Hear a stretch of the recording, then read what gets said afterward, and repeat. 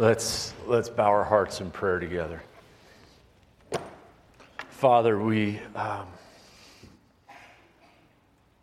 thank you for this time that we can set aside from our weeks, that we can come to you, not as a bunch of people who have it all figured out and are waiting for the rest of our town to get their act together, but as people who just genuinely need you.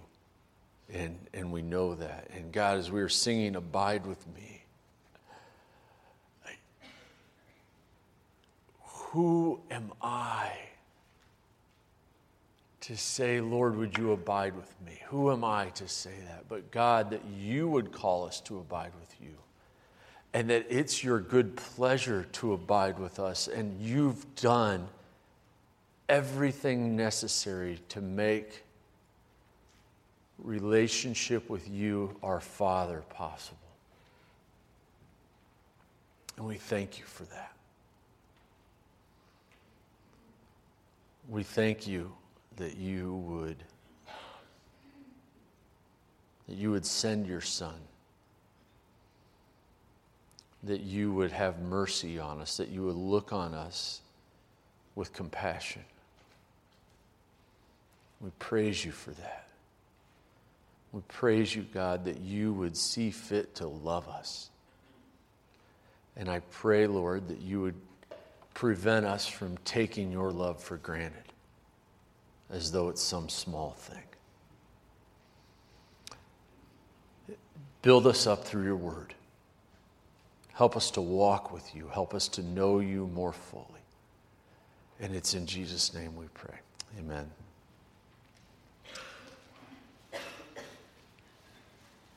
You know that gift, that one thing that as a kid it felt like all your friends had before you, and you still wanted it, even though you had other, your friends would share. Well, with this case, I felt like I was the last one to get it, and it did not temper my excitement, and I'm not sure how long I asked for one, but there was a period of time where it was the capstone of my gift desires for Christmas and birthdays. That this is the thing I wanted because this was the greatest thing a boy could have.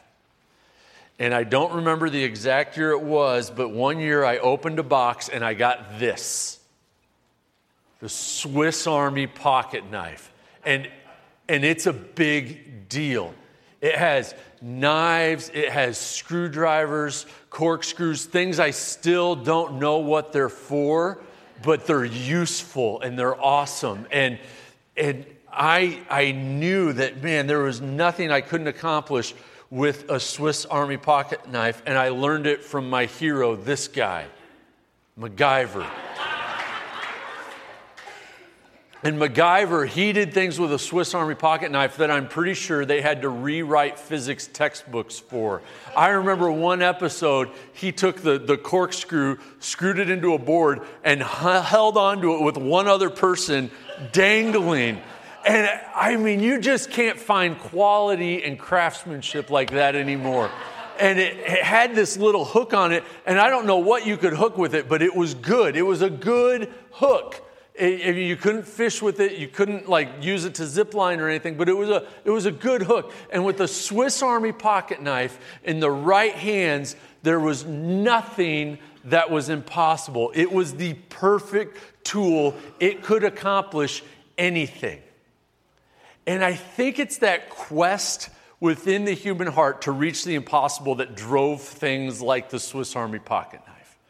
We want to see the impossible happen. It's why we are completely enamored with the Olympics. It's why we can't get enough of jets and land speed records and air speed records and sending a select portion of our population to Mars, which every election cycle I'm like, it doesn't sound terrible.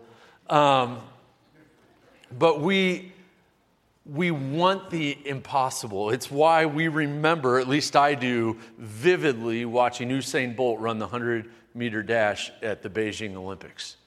And it was like he did it in under 10 seconds, and that his legs should have fallen off. He shouldn't have hips or knees or anything anymore, but he does, and he'll do it again. And I want you to realize, you can go off of MacGyver now. As great as that is, we don't need it anymore. As we think of that impossibility, I want us to realize all of us in this room have two achievements of what would seem impossible laid out before us. We both have the potential to reach what would otherwise seem impossible. And the first impossibility we could reach is that apart from God, if we are not walking with God, there is nothing you're not capable of in terms of evil and rebellion and deceit. If you are not walking with God, you are capable of anything. You are capable of deep harm to people you deeply love when you are not walking with God. There's no sin that cannot be achieved by someone whose heart is hard to the Lord. The other impossibility is that while abiding in the love of God, there is nothing God is unable to change in your life. There is nothing in your heart that God cannot do through His love. There is in your heart the ability for peace that is beyond understanding through the love of God. You think of stories of people who you thought or they thought they were beyond the hope of salvation, and now they are in the family of God. God is able to do the unimaginable. He's able to give joy in a home that seems broken. He's able to help people find forgiveness and peace in their relationships. He's able to take us to places we never thought we'd go, to accomplish things we never thought were possible. And here's the beauty of it, and here's what we need to remember. As we think of those two impossibilities, apart from God, there's no evil I'm not capable of. And in God's love, there's nothing He can't do in my life and through me. And you look at those two, and it seems like a fork in the road. Well, apart from God and in God's love, and we don't know which one to go to sometimes because we don't feel worthy of the second one, which is God's love. And I want you to know, God is crazy about you. God loves you more than you can imagine. He is head over heels for you. And maybe you just need to write that down. God is crazy about me, and you need to look at it until you believe it. God is absolutely nuts for you. And for the last several weeks here in 1 John, we've been looking about God's love. We've been talking about God's love. And this morning, we're going to talk about the work of God's love and what God's love can do in us. And so let's read 1 John 4, starting in verse 13. By this, we know that we abide in Him and He in us, because He has given us His Spirit. And we have seen and testified that the Father has sent His Son to be the Savior of the world. Whoever confesses that Jesus is the Son of God, God abides in Him and He in God, so we have come to know and to believe that the love of God, that God has for us. God is love, and whoever abides in love abides in God, and God abides in him. By this is love perfected with us, so that we may have confidence for the day of judgment, because as He is, so also we are in this world. There is no fear in love, but perfect love casts out fear, for fear has to do with punishment, and whoever fears has not been perfected in love. We love because He first loved us. If anyone says, I love God, and hates his brother, he is a liar. For he who does not love his brother whom he has seen cannot love God whom he has not seen. And this commandment we have from Him: whoever loves God must also love his brother. And so we're going to be, through the outline, building a sentence a little bit. And the first part of that is the sureness of God's amazing love. The sureness of God's amazing love. And we have this in the first chunk. And, you know, in Paul back in Philippians 3, he prays for the believers, or in Ephesians 3, I'm sorry. Back in Ephesians 3, he prays for the believers, and this is what he prays. He prays that they would have the strength to comprehend the love of Christ. I'm praying you'll be strong enough to comprehend what is the length, the depth, the width, the breadth of God's love, of Christ's love for you. And so many times we talk about the love of God as though it's a small thing, as though it's a very common thing. And it is not small, and it is not common. And I suppose that if we were to give the rest of our lives to only searching out the depths of God's love, we would run out of time before we were united with Him in heaven. We wouldn't have enough time to do it. We wouldn't be able to read enough. We wouldn't be able to write enough. And John speaks as though we can be sure that God loves us, that we can know that God's amazing love is for us and with us. And here's how he describes that.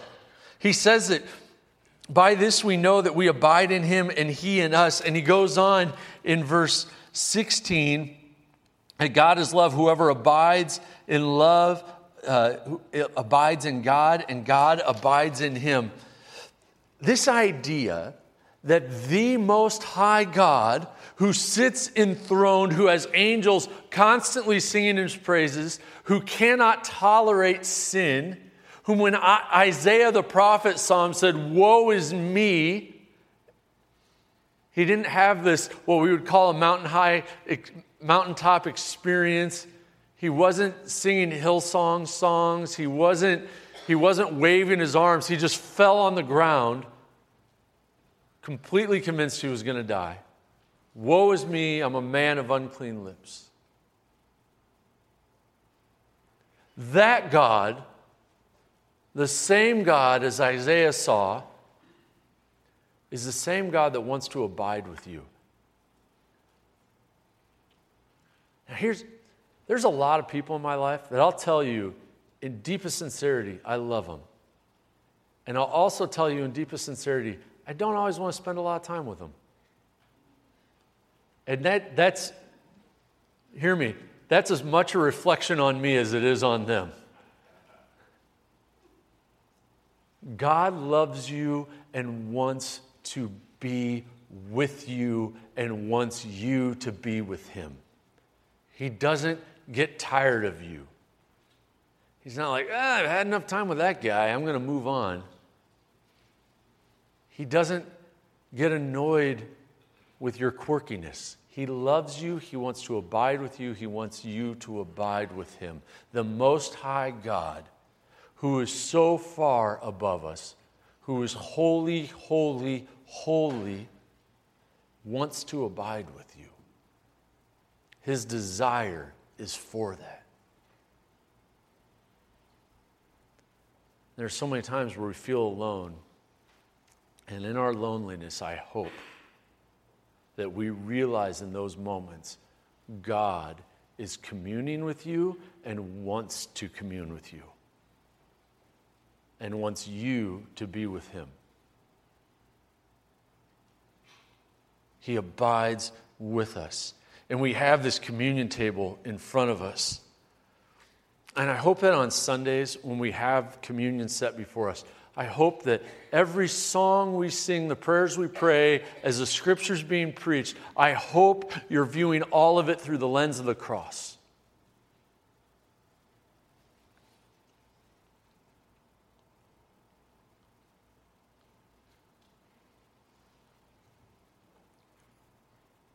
And I hope that we're already looking at this and thinking that this morning as we've worshiped in song and prayer and fellowship and in giving at this moment and in His spending time in His Word,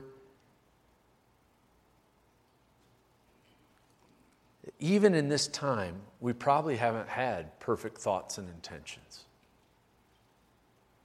Maybe we've been worrying about other stuff. Maybe we've been critiquing people. Maybe we've been too harshly critiquing ourselves.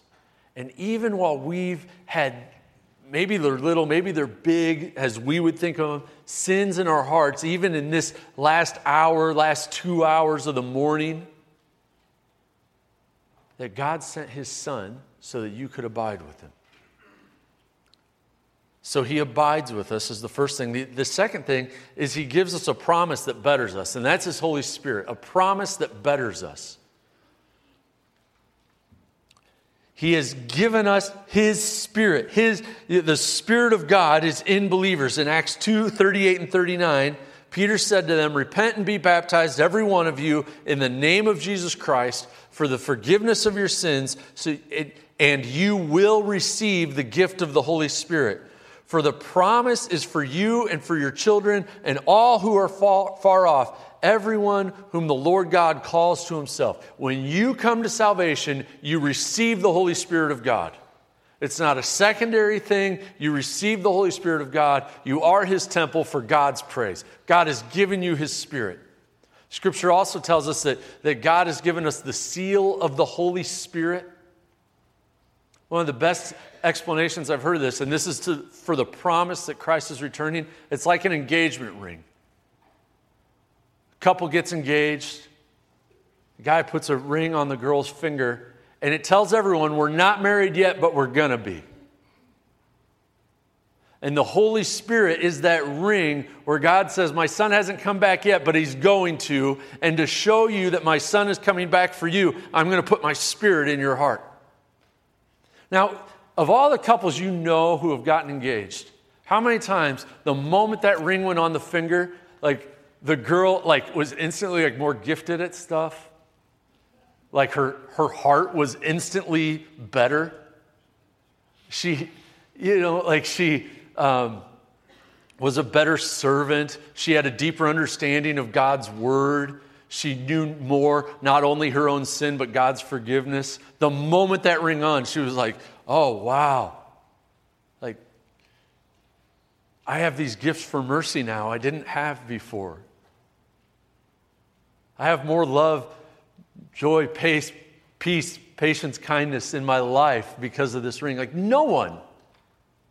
And the moment God gives you his Holy Spirit, his work starts, and it continues and continues and continues until Christ.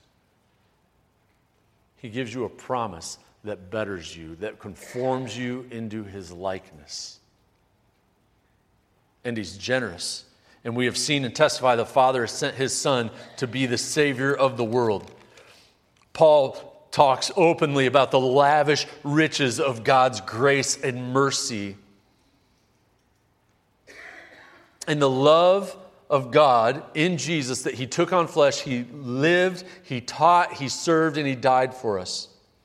And I think a little bit of the parable where Jesus said the kingdom of God is like a man who found a treasure in a field, sold everything he had, bought the field, and was happy because he had that treasure.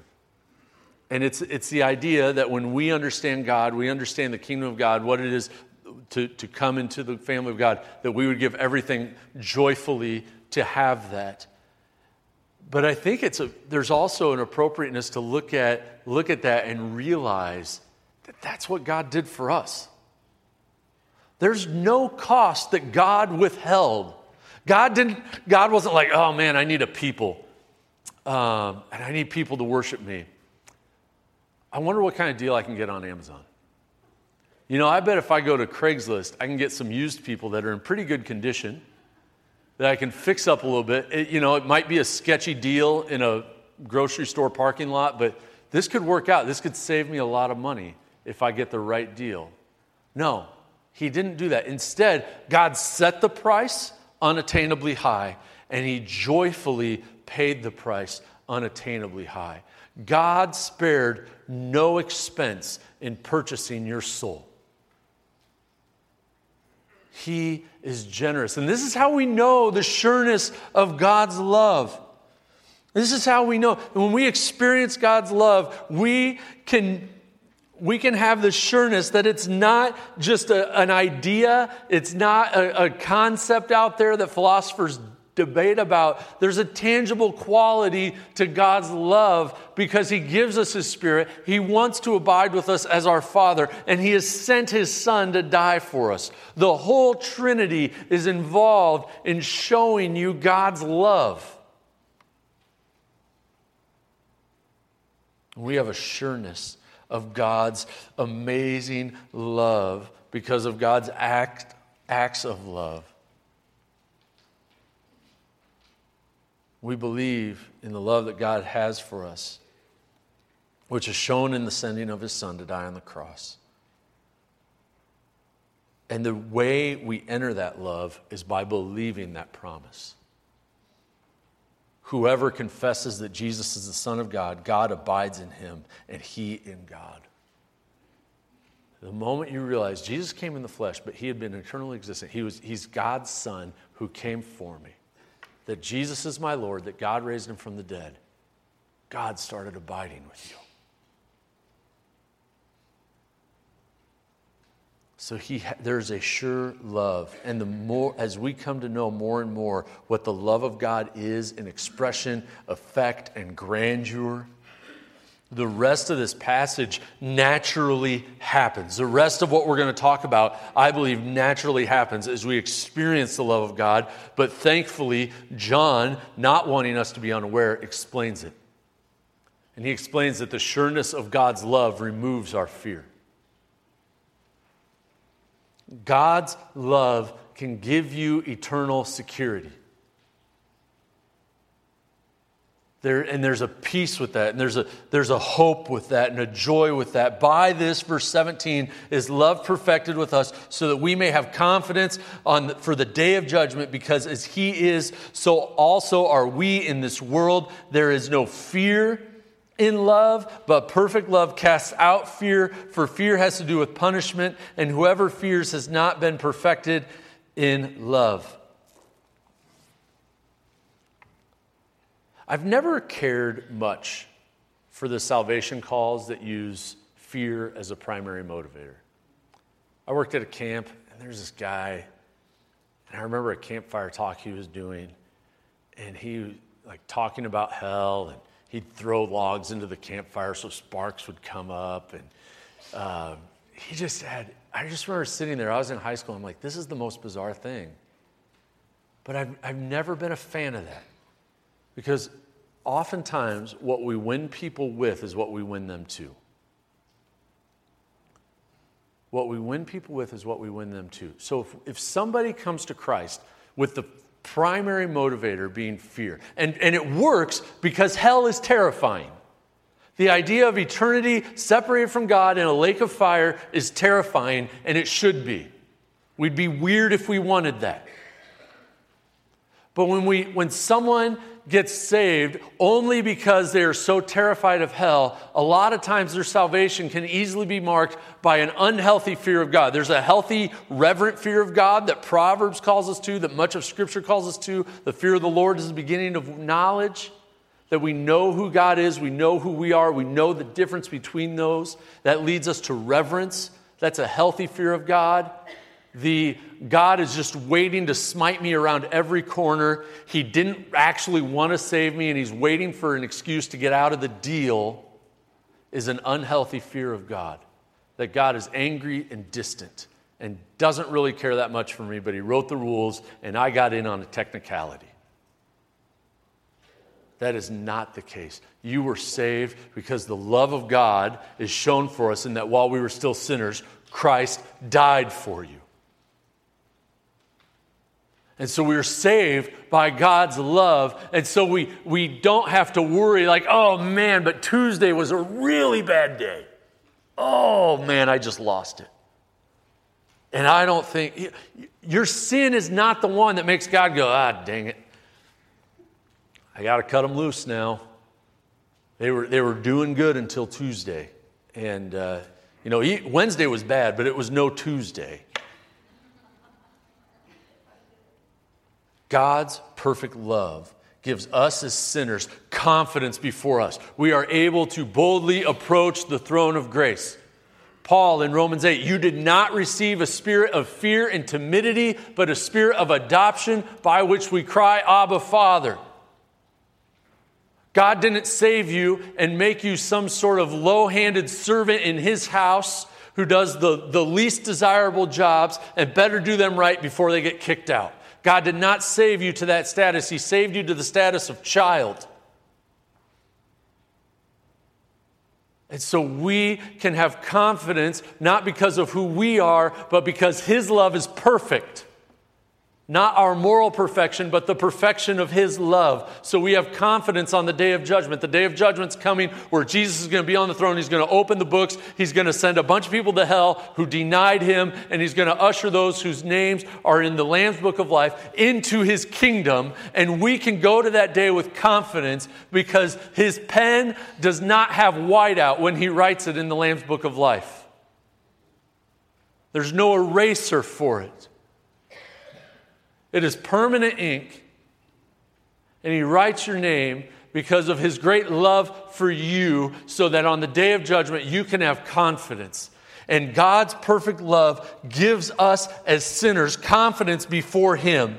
He's given us the spirit of adoption. Our confidence before him not only shows the perfection of his love to us, but to him, that his love for us has been perfect because we are walking in confidence, and it shows the perfection of his love to those around us. When a believer dies and at the funeral, their non-believing friends come and say, why is there peace at this time? Why are you not completely broken? Even in the hardest funerals, the peace of Christ and the perfection of God's love can be communicated. Because we have confidence. So many times we face a problem and we stare at that problem and we develop a tunnel vision where all we can see is our problem. And when our problem is our sin and we stare at our sin and I'm so bad, I'm so bad, I'm so bad, we in that tunnel vision don't see the love of God. And here's what it's like. It's like having $1 million in your bank account, going to the grocery store and freaking out because you don't think you can buy a gallon of milk.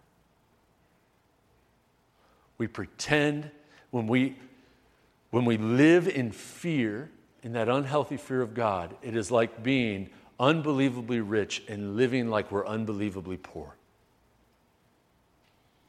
God's love is perfect. He has made you like himself. He has given you spiritual life in this world. And his perfect love casts out fear. It drives out fear.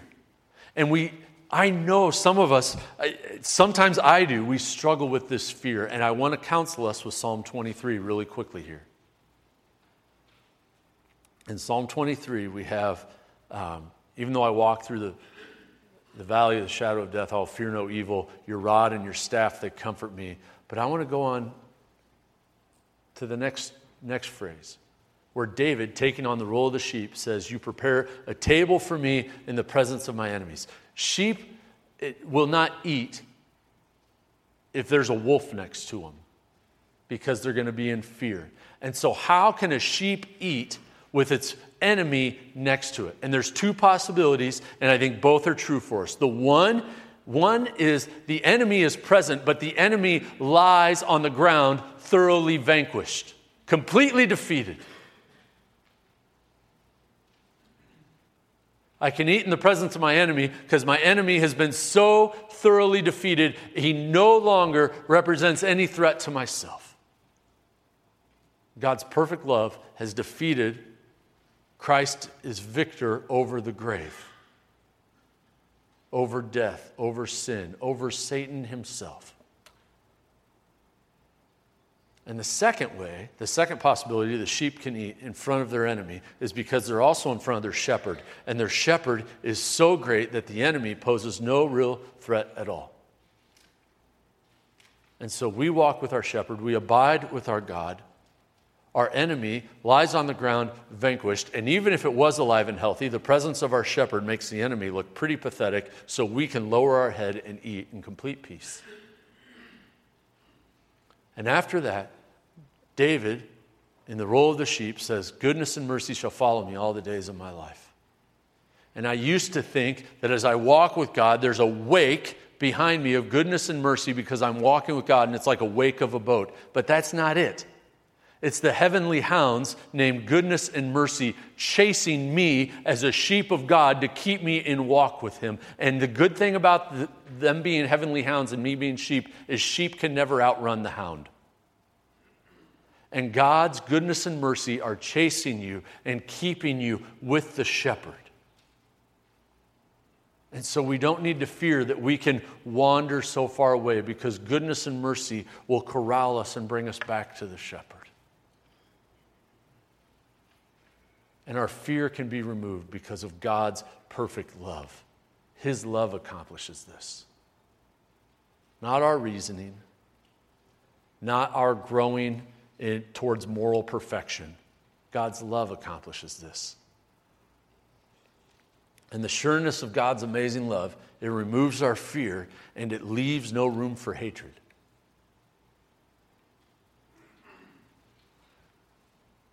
We love because He first loved us. If anyone says, I love God and hates his brother, he is a liar. He who does not love his brother whom he has seen cannot love God whom he has not seen. And this is the commandment we have from Him. Whoever loves God must also love his brother. Our love for each other is based on the same condition as God's love for us. It's undeserved and it's unconditional. And it's not an alliteration, but you can add that it's God initiated. So our love for our brother, we don't wait in passivity for them to initiate love, but we look at them and say, you're my brother, you're my sister in Christ, therefore I love you. It's not deserved, it's not based on condition, it's not predicated on anything, I love you.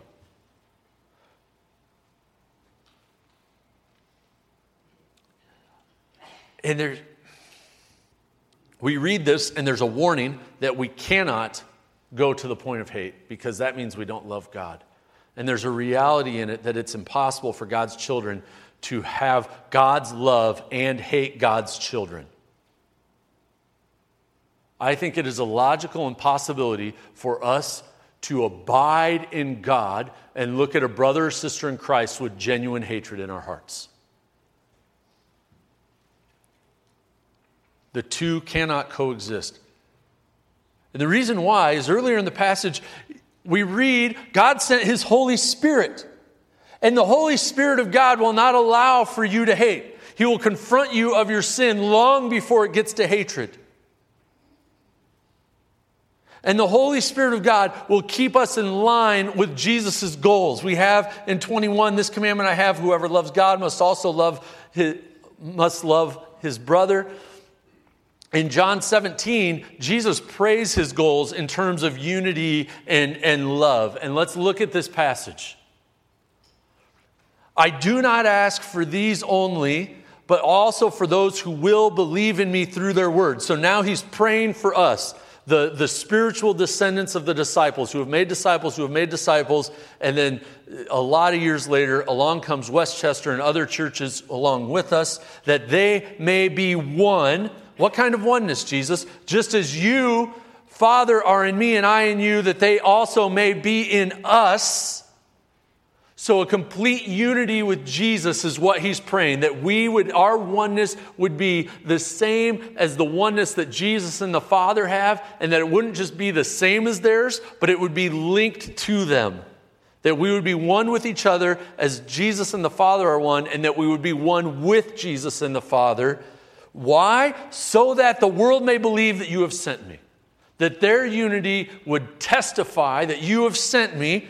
Going on, the glory that you have given me, I have given them, that they may be one, even as we are one. There it is again, He repeats it. I and them, you and me, so that they may become perfectly one, perfectly unified, so that the world may know you have sent me and love them even as you loved me. Our unity shows that Jesus came and shows God's love for Jesus and God's love for us. Our unity, our love for one another, our lack of hatred says something to the world, that we are His disciples. God sent Him. Look, some of us, me included, can be really hard to get along with. And sometimes your siblings in Christ remind you not so much of God's love, but more of your actual siblings, and not in a good way. And we get angry. So be angry and do not sin.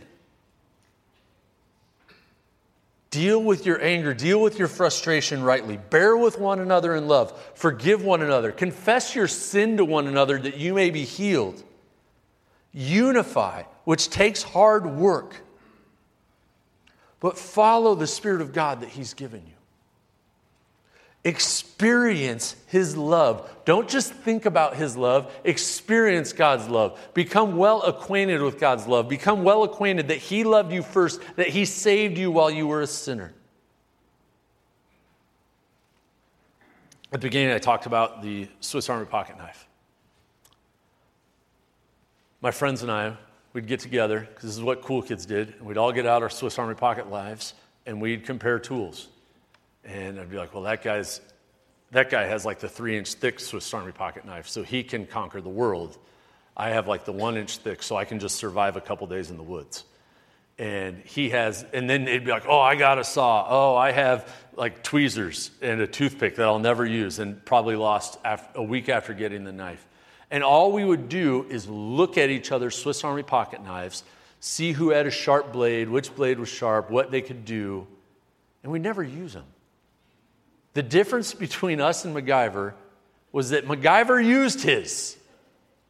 We never used it. We never took the time to figure out what half the stuff was actually for, because that would require reading the directions, and we were guys. There's a big difference between saying God loves me and experiencing God's love. And if all we do is say, oh, God loves, and we never experience it, we never experience having our sins forgiven, we never humble ourselves to be served by His people, we never really come to the cross and look at what has been done for us, then these things, our growth is stunted at best. And at worst, we talk a lot about God's love while never experiencing it, while never really coming to know Him, and never having our fear removed, never having hatred chased out of our heart.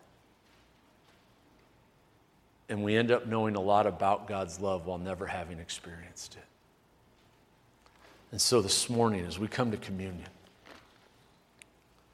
as you are holding the elements in your hands, waiting for us to all partake together, I want you to hold the bread and realize Jesus' body was broken for me. And as you drink the juice, realize Jesus did this. He came down so I can abide in God and God in me.